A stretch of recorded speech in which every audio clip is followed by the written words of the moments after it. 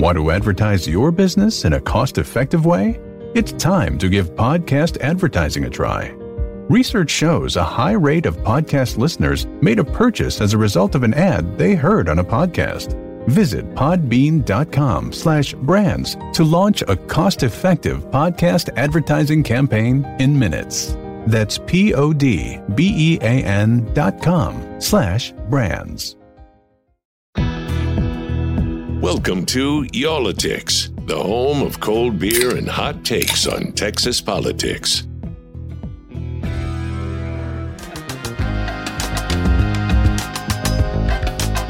Hey guys, welcome back to, what's that? Why do we do this every time? Every time, man. Every time you start, I start, nobody starts, you know. I usually give it that little pause thinking, he'll start. And then you don't, and then I do, and then you do, and... We should change the name of this to False Start. How many weeks have we done this? A couple. Why is this still so hard? We should be better by now. Okay, so let's start that again. All right, everybody, welcome back for another week of Y'all-itics, the unofficial political podcast of Texas. Why are you so subdued today, man? Am I subdued? You're like the unofficial podcast of Texas. Am I supposed to sell it a little more than that? I don't know. I mean, feel excited about this, man. I think I like to understate. And I am excited about what we're talking about today, by the way. I think it's going to be your idea. It was a great idea for a lot of people. Because I've yelled it in frustration many times as I'm headed down the freeway. And that's uncharacteristic of you to yell and head down the freeway as well, too. So those two things always go hand in hand, by the way. What are you drinking today? I'm having the Billy Jenkins Bock. This is from Wild Acre. I like Brewing that. Company over in Fort Worth. So I kind of like Bocks, you know. Let's crack it open and see. There it is. Jason, as you take a swig of that, how is it? It's delicious, man. Yeah. I'm a Bock fan. Yeah. No. And you know, the two of us, we don't coordinate anything, as is obvious by our false start every time we start this podcast. Look what I'm drinking today. It's from Wild Acre. Wow. What is that, like a blueberry beer? We're on a wavelength here. That is not a blueberry. What state do you live in, Jason? I only saw like half of it. No. What state do you live in? Where do I live, or where am I from? Where do you live? What are those called? Blue bonnets? That's a blue bonnet. That's not a blueberry. That's a blue bonnet. As it is. Well, this one's called a Texas Blonde. I don't know what the blue bonnet has to do with it, but as it is, I already caught a lot of flack from somebody from last week when we were on. Remember, I was having the beer that said it had mesquite beans in it? Yeah, is that not true? And both of us were like, what is that? Is that like charro beans? Is it like, something, can you refry them? Can you... somebody hit me up on Twitter and they were like, are you kidding me? You don't know what a mesquite bean is? Haven't you ever seen the mesquite beans hanging from the tree? What state are you from, man? What state are you from, huh? I'm from Texas. I guess I should have known that. I've probably seen this a gazillion times and just, never thought of it. It didn't have a label on it, It didn't say this is a mesquite bean. Yeah, I've never seen the mesquite beans. Are these the ones in the darker pods that are hanging down? I'm sure that Google can answer all of your questions about that. I just know that somebody on Twitter did not like that I hadn't figured that out by now. So there we have it. Thanks for schooling me there on Twitter.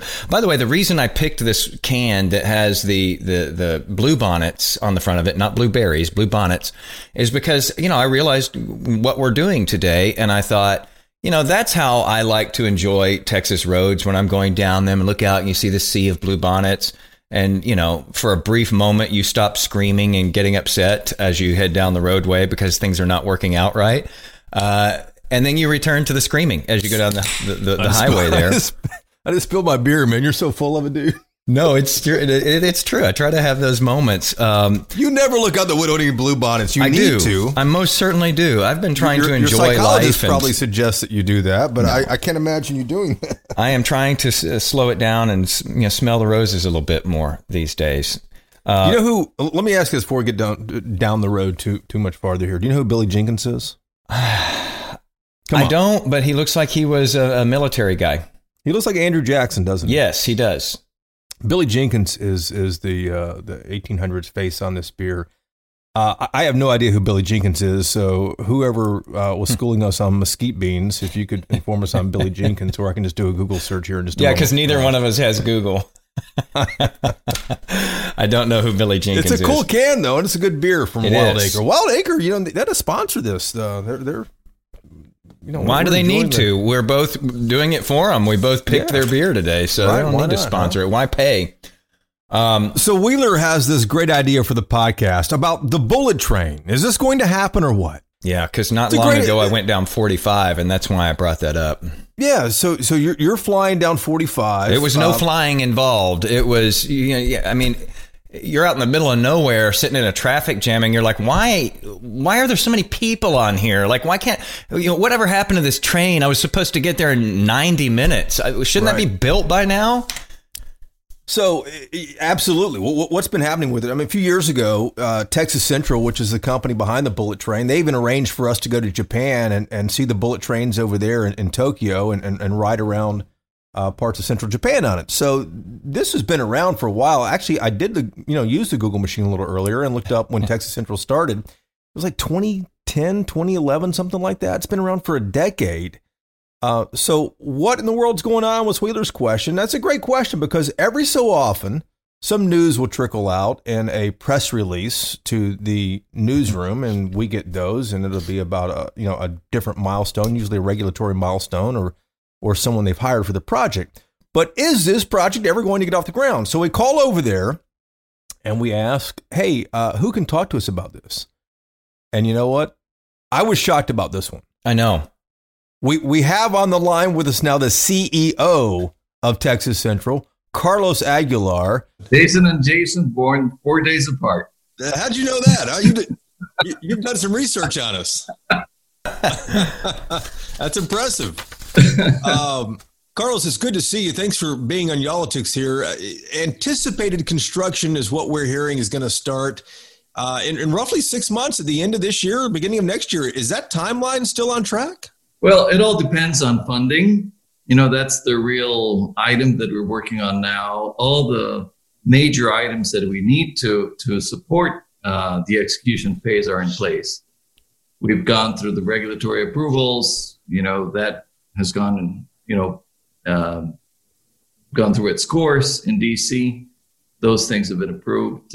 We've had, cases brought at the Texas Supreme Court regarding our status as a railroad in Texas, and with it, eminent domain, and that's been resolved in our favor. Still, we respect all legal processes, so we don't, preempt any final decision. But things are going very well. Mm-hmm. Well, let me ask you a little more about that funding, that financing, which is the key to all this, since Texas Central is going to be privately funded. For a year now, I've been seeing and reading that Texas Central has letters of intent from banks in Europe and in Japan. Where does that stand now? And I guess the bigger question is, what percentage of funding is already complete? Well, all of that is true. All those letters of intent are in place. Also, we're looking at what happens with the infrastructure package, right? That's obviously paramount to whatever it is that we do here. We do, have a base case that includes funding from the U.S. government. And that is because of the length of debt service that these funds provide. And that is a yardstick by which the other funds that would come into the project would be following.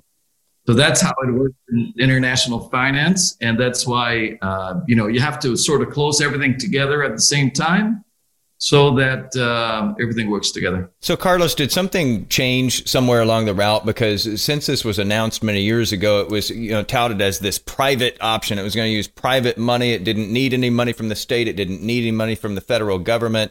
Did something change? No. I think there's a misunderstanding as to what private means.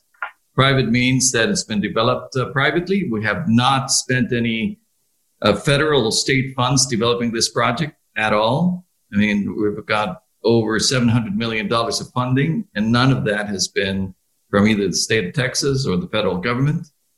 And that has allowed us to put a package together that is ready for execution, all fully permitted end to end, and also with the contractors and all the players that are necessary, scope definition, all these aspects that are key to ensure that the project can be executed as a whole. So that Carlos, is what private. In terms of funding, we access whatever source of funding is available, right? You can imagine that COVID has had an impact on infrastructure markets around the world.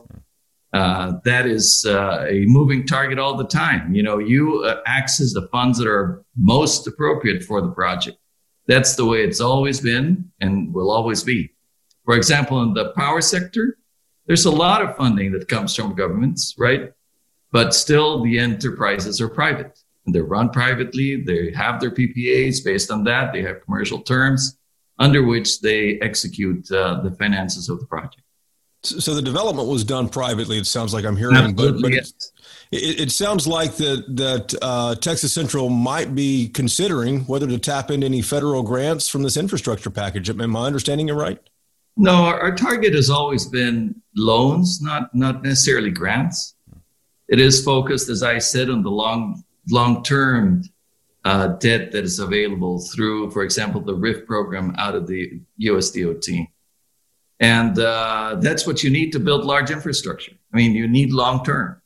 You need low interest rates. And this is what those funds provide. And to both make sure private and public parties. I mean, these are funds that have been there for a very long time and have been used by both private and public entities. Yeah, it's important to point out too. A loan is not, it's something will be paid back. It's not, taxpayer funded in that sense. But exactly. Sorry to keep interrupting you here on our Zoom line today, but I want to make sure I understand too. What part of the financing is already complete? Do you already have half of it done, and you're trying to get the other half before you turn dirt, or what? You never close these things partially. You close them at the same time. That's what's called financial close. Every party agrees to a portion of funding, but of course, at the end, all have to commit to that funding at the same time.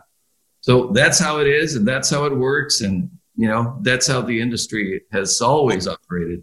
Let me ask you like this: how many more banks do you need to tie off the funding? I think whatever happens with the infrastructure is key to us. I believe that would be the final element that would bring us together. So we should know something pretty definitive then, maybe within a couple of months here. I would say so, yeah. So do you think it is possible that you could actually turn dirt by the end of this year still? Is that too ambitious to expect that? If somebody is going up and down 45 right now, screaming about the traffic, is it unrealistic for them to expect that maybe dirt starts to get turned on this? It is ambitious. It all depends on how you structure it. If you have, for example, permanent financing that's already in place or at least circled for this project by all these entities, and therefore you have a certainty that there will be a financial close, you could bridge fund part of the needs that we would have, start engineering, start some of the, land preparation activities that we would have to do. But all depends on, again, how all the package comes together.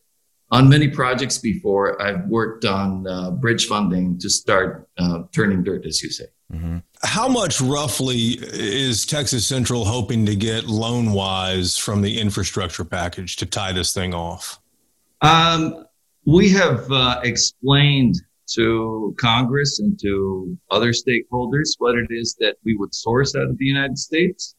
We expect U.S. spend to be aligned with that. How much it is or ends up being, I cannot say precisely. Our current estimate is around $12 billion, but it could be more. It is in that range.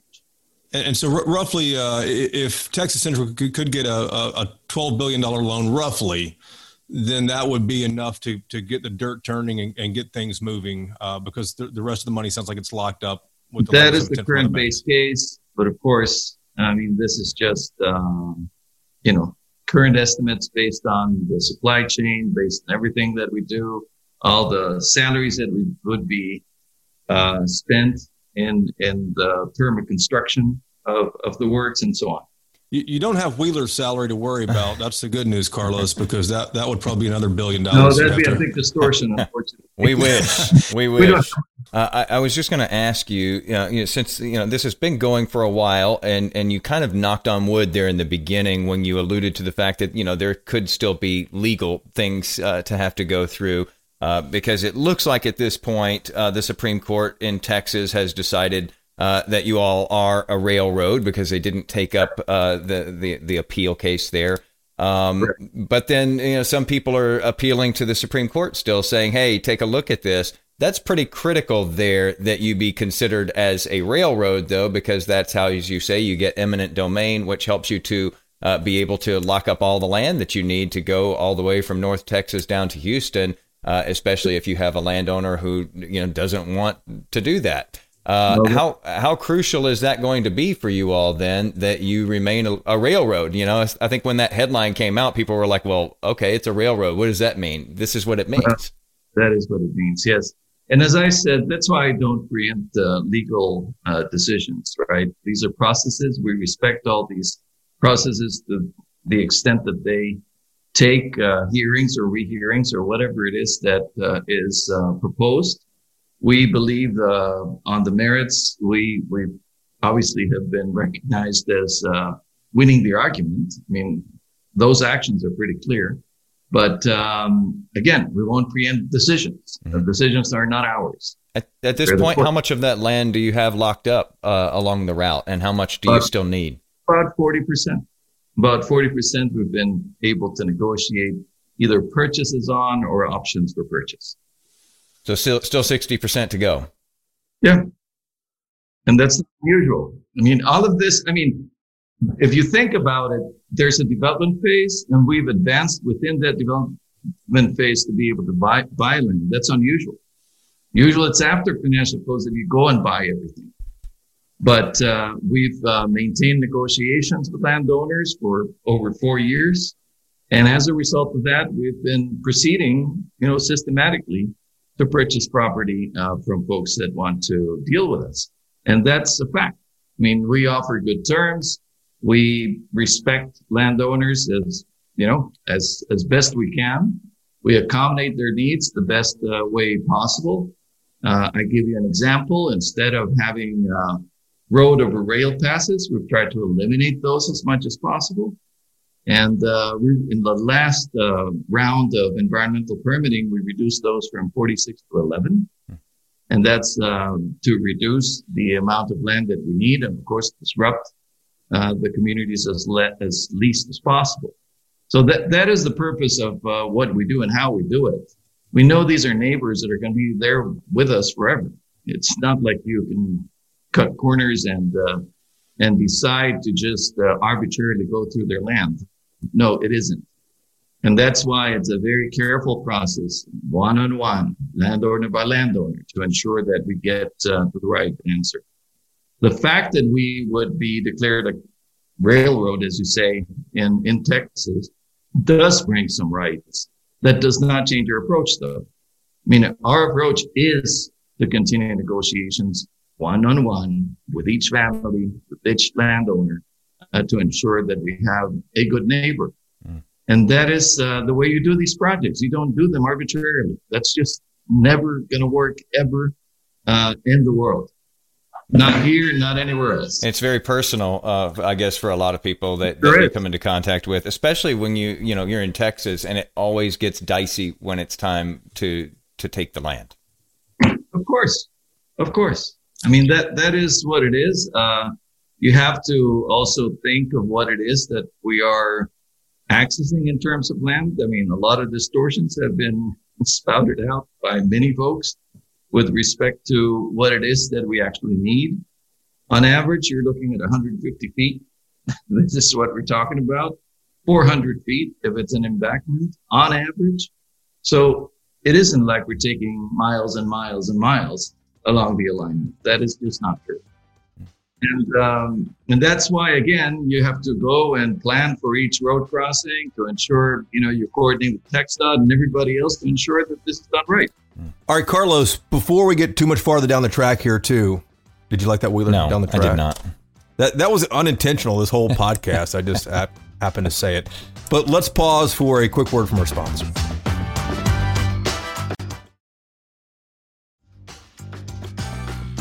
And we're back with Carlos Aguilar, the president and CEO of Texas Central. You mentioned you mentioned COVID. Obviously, it put so much of the world on pause. No. How much did COVID set things back for Texas Central? Well, it's set us back somewhat in terms of being able to attract investment from private parties. Early on, we were very close on closing some funding with private parties. And of course, their priorities changed as soon as COVID hit. But in terms of advancing the project, getting the permits locked down and the legal process resolved, I think it's actually been pretty much on time. Do you think it's going to add to the price tag, though? Because, my God, it's like everything's more expensive in my life. I'm sure it is on a very large scale for you all. I know that this is a long-term project, but do you sense that this is going to increase the expense?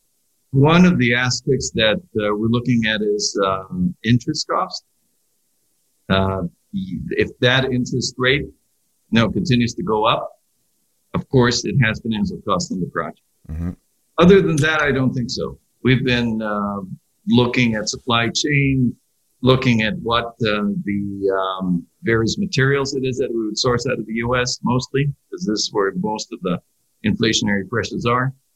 But we don't think that will have major impact apart from financial costs. Since Whiteley brought up my fat paycheck, let's say that I could give you all the money you needed right now, Carlos. How much do you think that this thing would cost? If I could say, I'm going to cover the whole thing for you, what is the end price tag?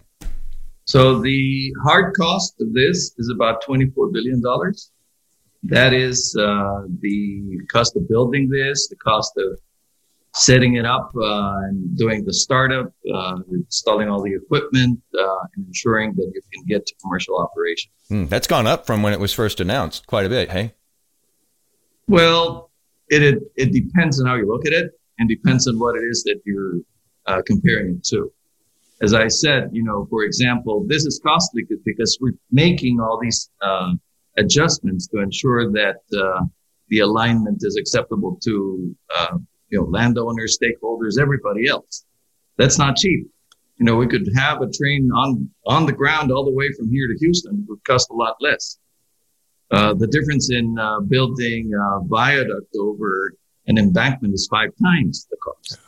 So it isn't like this is automatic. Yes, you have a base alignment that you can go on embankment from here all the way to Houston. It would be a lot less expensive. But again, that's part of the political process. That's part of the negotiations and also your alignment with the interests of stakeholders. Carlos, let me ask you. Sorry to interrupt you there. Let me ask you about the contractors on this, because Texas Central selected Renfe to actually operate the trains once things get up and going. Yep. Renfe runs the trains in Spain. I've ridden on the trains in Spain. I've ridden on the trains in Japan as well. The bullet trains, the Shinkansen there. I've always just been confused why, if this is kind of modeled after the Shinkansen bullet train system in Japan, why wouldn't Texas Central want the Central Japan Railway to come over and operate the train that it knows how to run? Yeah, well, Central Japan Railway is a life cycle partner to us, and they'll be with us all the way through. Their policy is not to operate trains outside of Japan. So that is an important aspect of it. On the other hand, in terms of technology, support, life cycle management, all these things, they're going to be with us all the time and throughout the life of the project. In terms of practices and westernizing the operation, it was important to bring other expertise. And actually, that has been incredibly helpful. The collaboration of Italian, Spanish, American, Japanese experts looking at different aspects of this, and even UK folks, has really helped us come up with the best design for Texas. Not for Japan, not for Europe, but for Texas. And that is really one of the reasons why we've had a consortium that puts together all that expertise. Certainly makes sense there. At what point in the process will the actual construction of the rail cars begin in Japan for Texas? Lead time is about 18 months, I believe, and therefore you have to start. There's a lot of processes here. Just to give you a bit of a detail of the scope and how it's put together. So we would start with the northern alignment of the rail here in Texas, and commission part of that, about 50 miles or so of the railroad, so that we can do testing. And we'd be doing that testing once the first prototype trains would be ready for testing. That's the way it would be burned in. That's how you get all the regulatory approvals. And that's within the term of construction of the rest of the railroad. So it is all fits into an 80.5-month schedule from start of design to commercial operation. So the first 50 miles of track would be out of Dallas, running south 50 miles or so to test things out? Yep, that's the idea. And you said it would take how long total? 80 months and a half. 80.5 months. Yep. Interesting. Okay. Y'all couldn't work that half into everything and just do 80 months total? It depends on whether the other Jason's on board or not. That's funny. Yeah. That half a month is what it comes down to. I thought I heard you right there, and I had to get clarification. 80.5 months. I want to ask you, this is touted as a much faster way to get back and forth from Dallas to Houston. Also a stop down there in the College Station area. Right. You say that, it can actually be done faster than car, obviously, and even by airplane because, you don't have the wait time at the airport and so on and so forth. Carlos, you haven't ridden with Wheeler in the car down the freeway. And let me tell you, the trains you guys will run will, it'll be close. I'm going to put them to the test. In time. Well, yes. But 45, of course, steps in the way of that. And we all know what 45 is like nowadays. Right. So that's a huge benefit. The question has always been, though, too, can you do it at a price point that people will go for? Will they say, yeah, I'll leave the car behind. I won't go through all those headaches, or I'm not going to deal with the airport, even if I can get a cheap fare down to Houston from Dallas. Will you still be able to do that now that the price tag you're looking at is $24 billion? Yeah, we believe so. And the reasons are varied.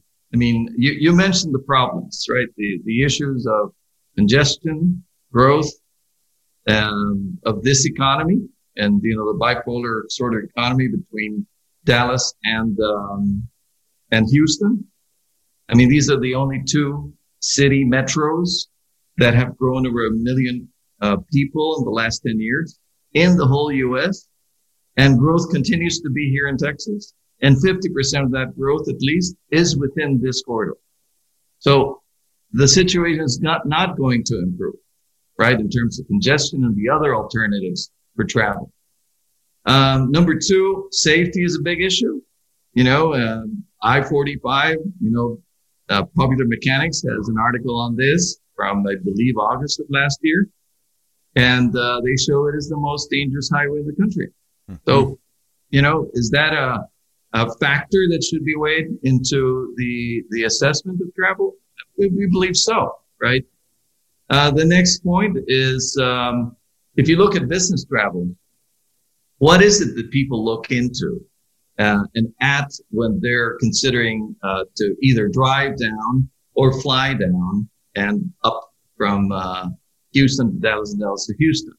Number one, it is what is the overall cost of travel? Is it only the gas, or is it you're going to stay there? You're going to take 4 hours or 5 hours to get there?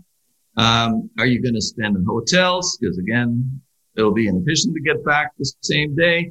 All these factors play into the price tag. If you understand what high-speed rail brings, which is really what we have to explain to the American public, both in Texas and elsewhere, once high-speed rail is something that we can live with. It's exactly that reliability that you were talking about and how fast it is.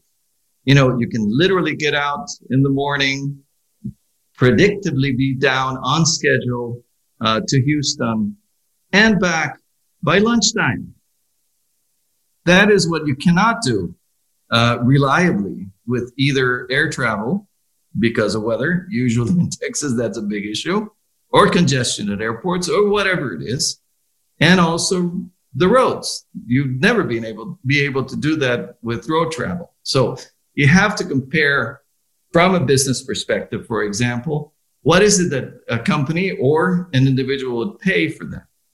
And when you start comparing all of these aspects, you see that the fare is competitive.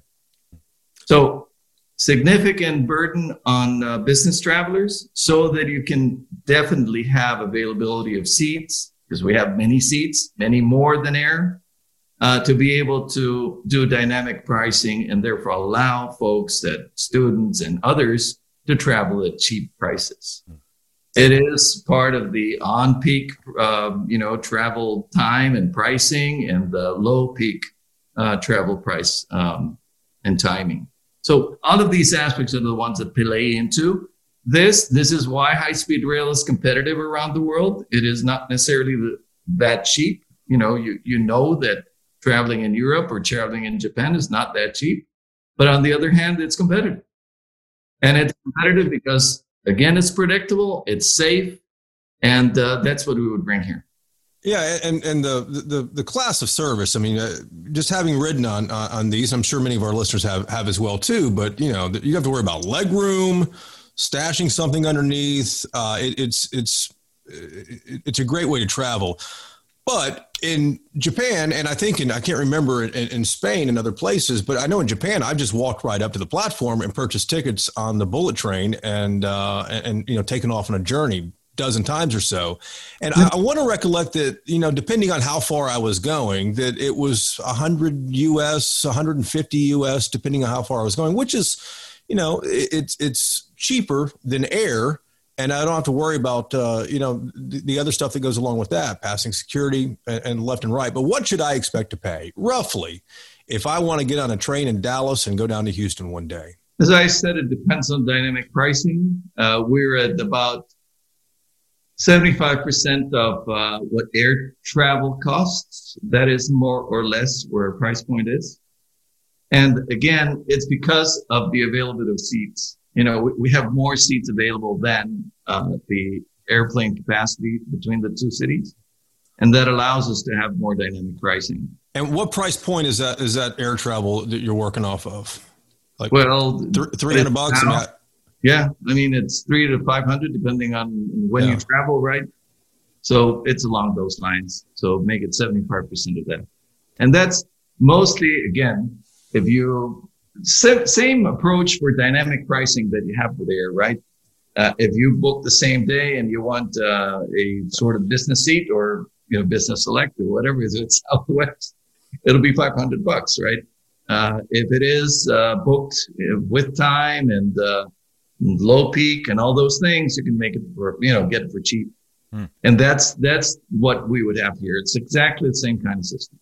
Carlos, I want to ask you, because when you start off something new, there's that period when you worry about its survivability and you're trying to make it viable. You're trying to keep it going. Are we past the point of that with this project, or is there something that's still in front of you here that could end up killing this whole thing, even after all the work that has gone into it? Well, I think that in terms of the understanding of what this service brings, we've gone, I think, a long way in people understanding what it is. But until you live it, I don't think people really understand the benefits. Actually, one of our concerns is over capacity. That once people really understand what this brings, that actually the plan that we have for adoption is actually going to be less than the demand. And if that's the case, we would have to adjust some of the investments that we have to ensure that we can cater for that demand. So it's a combination of factors. As you say, it's new and therefore difficult to digest, I guess, if you've never experienced it. But on the other hand, high demand could be an issue. So that means more power that we have to use. Therefore, we have obviously already discussions with distribution companies along the alignment to supply power to the project. Even though it's not a lot of power that we need about 80 megawatts or so at full capacity. If you grow that demand, we need more substations, we need more capacity at the stations themselves and so on. So, yeah, there are issues that come with either quick success or with adoption rates based on a new system. That's normal to any offering that you have. My experience is in different types of infrastructure, from improving service for the London Underground, or new airports being opened, that people, once they understand the benefits, will use them. There is a fear factor that always comes with anything new. Once people understand how safe this really is and how fast it is, I think they'll adopt it. And the statistics in Japan are incredible, right? It's 56 years of service, 0 accidents and 0 fatalities, with on-time performance of within 32 seconds per train per year. Okay, not per day, per year. So this is a deviation from timetable that you have. And that is the precise service that it provides and why people use it. It's unbelievable, the train system that they have been able to sustain over there and the product they deliver. But last question for you. We know you're tight on time. We'll let you run, but we can't predict politics and what happens with the infrastructure bill in D.C. Yep. But if you had to put a percentage on it, what are the odds that you guys will be turning dirt in the next 6 months or so? It depends on what it is that we can structure as temporary funding or bridge funding once we have more clarity on the infrastructure bill and the final package of funding. Is that taking longer than I expected? Yeah. Well, you see the discussions. They're now moving on to September to approve the bill. So, I can't predict that. So it's difficult to have, a certainty of when that's going to be first approved, then instrumented. Where is it that they're going to be channeling these funds through? We have to also go through that. So I think it's very optimistic to think that we would be turning dirt in 6 months. But again, we are having interest from private funds and things, providers of funding of that type that could be interested in starting earlier. So again, it's possible. I cannot give you more than a 50% chance. And Carlos, just so I don't have to call back to Allen Media, and the bridge funding would be from a private entity with the guarantee that you would eventually get the money from the feds. Is that what the bridge funding would be? That's how these entities participate in this phase. It's sort of once you complete your development phase in your pre-execution, but you have to start de-risking the project. Obviously, investors that come in at that stage look at pretty interesting returns. So, yeah. I have a last question for you. You've done these enormous projects. You've referred to a couple of them here. Over 30 years now, you've been doing this, handling billions and billions of dollars for these different ones. How does this one rate? Has this one been harder than the others? Is it average? Is it easier? How does this rate? Seems hard from the outside. They're all different, and they all have. It's very difficult to compare to be honest, from an environmental perspective, for example, the management of species that I've had to do on other projects, give you an example, Mojave Desert in California, dealing with desert tortoises, very complicated. So it really is very beneficial to neutral in many aspects of the project. Environmentally, it does not have an impact compared to the one I just mentioned.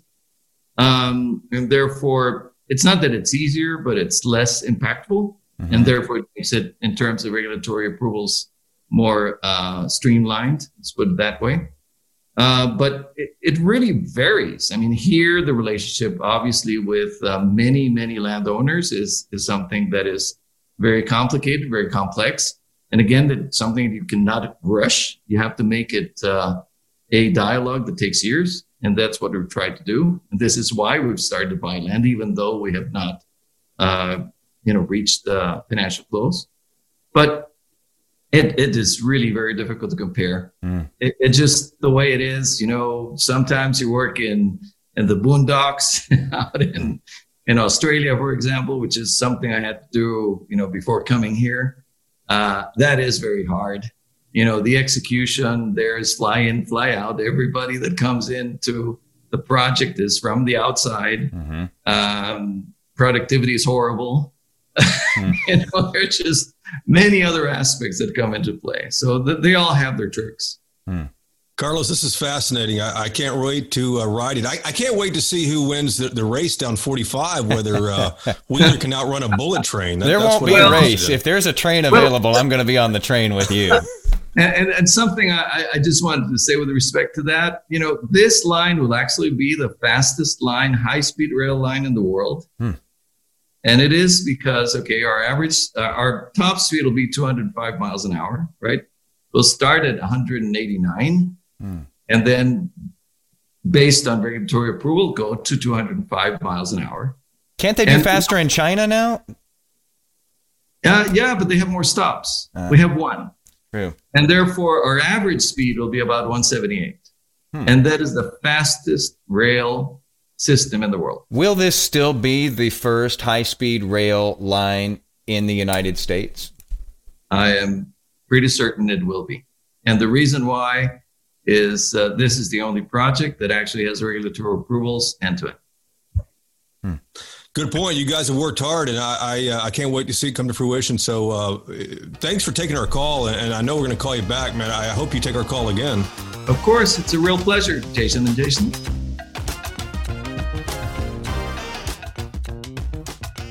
Wow. Number one, we get Carlos Aguilar on the line. Number two, I know nobody ever offers up the CEO, right, first of all, and that's always who you want. You want the person who knows all of it. I want to talk to the person who knows where everybody is buried. And the crazier thing is, usually when you do get the CEO, they don't want to tell you anything, or they say, oh, we're looking into that, or they speak in generalities. I was surprised there by a lot of the things that he told us. Surprise. He spilled the beans to us, man. I mean, the whole thing's kind of hinging on, it sounds like, the infrastructure bill that's going to go before Congress this month.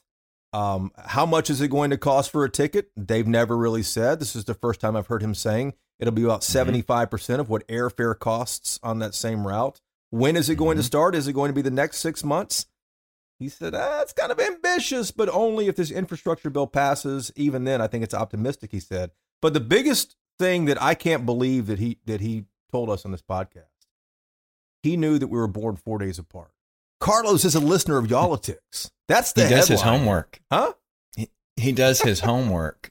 And, that was impressive. And I bet you that if we talk to him again someday, he's going to know that we both chose the same beer on the same day here as well for this. He probably will. Really impressive homework being done there. I'm curious to see if all of this falls into place. I think a lot of people are curious. I know a lot of the landowners going down, between the two big cities. There's still quite a few people who might not be happy about this. I know that there's a lot of commuters who might be super happy about this. I was looking at their numbers, and the railway says that nearly 100,000 Texans, which are called super commuters, travel back and forth between Houston and Dallas-Fort Worth more than once a week. If I had to travel that more than once a week, actually drive back and forth, I would be a madman. So maybe those people are going to be happy. They think they're going to have as many as 6 million people riding this train annually by 2029, 13 million by 2050. They've got some big projections here. They're banking on this being a huge success if they could just get that first little bit of track built. Yeah. That's another thing that I hadn't heard the part about the 50 miles and how they want to do a little test track south of Dallas and then kind of take it from there. I think that once people get a taste of this, providing this gets off the ground, once people get a taste of how good this technology is, the cabins are huge. You don't worry about tiny leg room and shoving things up, above your head. Yes, it's massive. It's bright. It's fast. It's a good way to travel. Just having ridden on these in Japan multiple times over the years.